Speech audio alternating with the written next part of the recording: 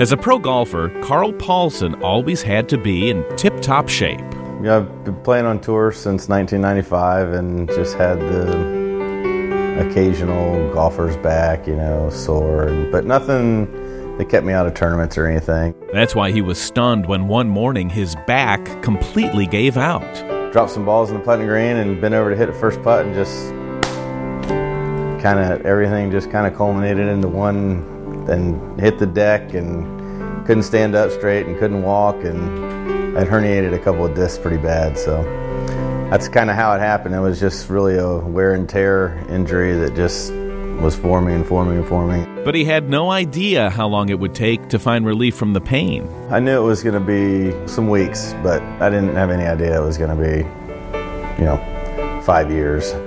5 years of putting his golf career on hold. 5 years of searching for answers. Out of desperation, he considered a fusion until he met Dr. Robert Masson. And he said, "You don't need a fusion.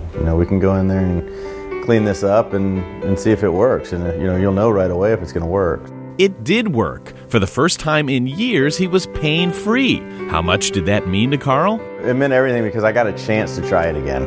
Dr. Masson gave him back the life he had all but given up on. I was sitting on the couch and, not playing with my kids as much as I should, and just because I couldn't. But it's nice to know that now I can, like I said, get out there and tussle around with them a little bit and know that I'm not going to one day just wake up and not be able to walk. Paulson is amazed with his results, amazed at his level of activity, and amazed by his doctor. He does the right thing. He wants people to get better. You believe in him? Yeah, absolutely. That's why I'm sitting here.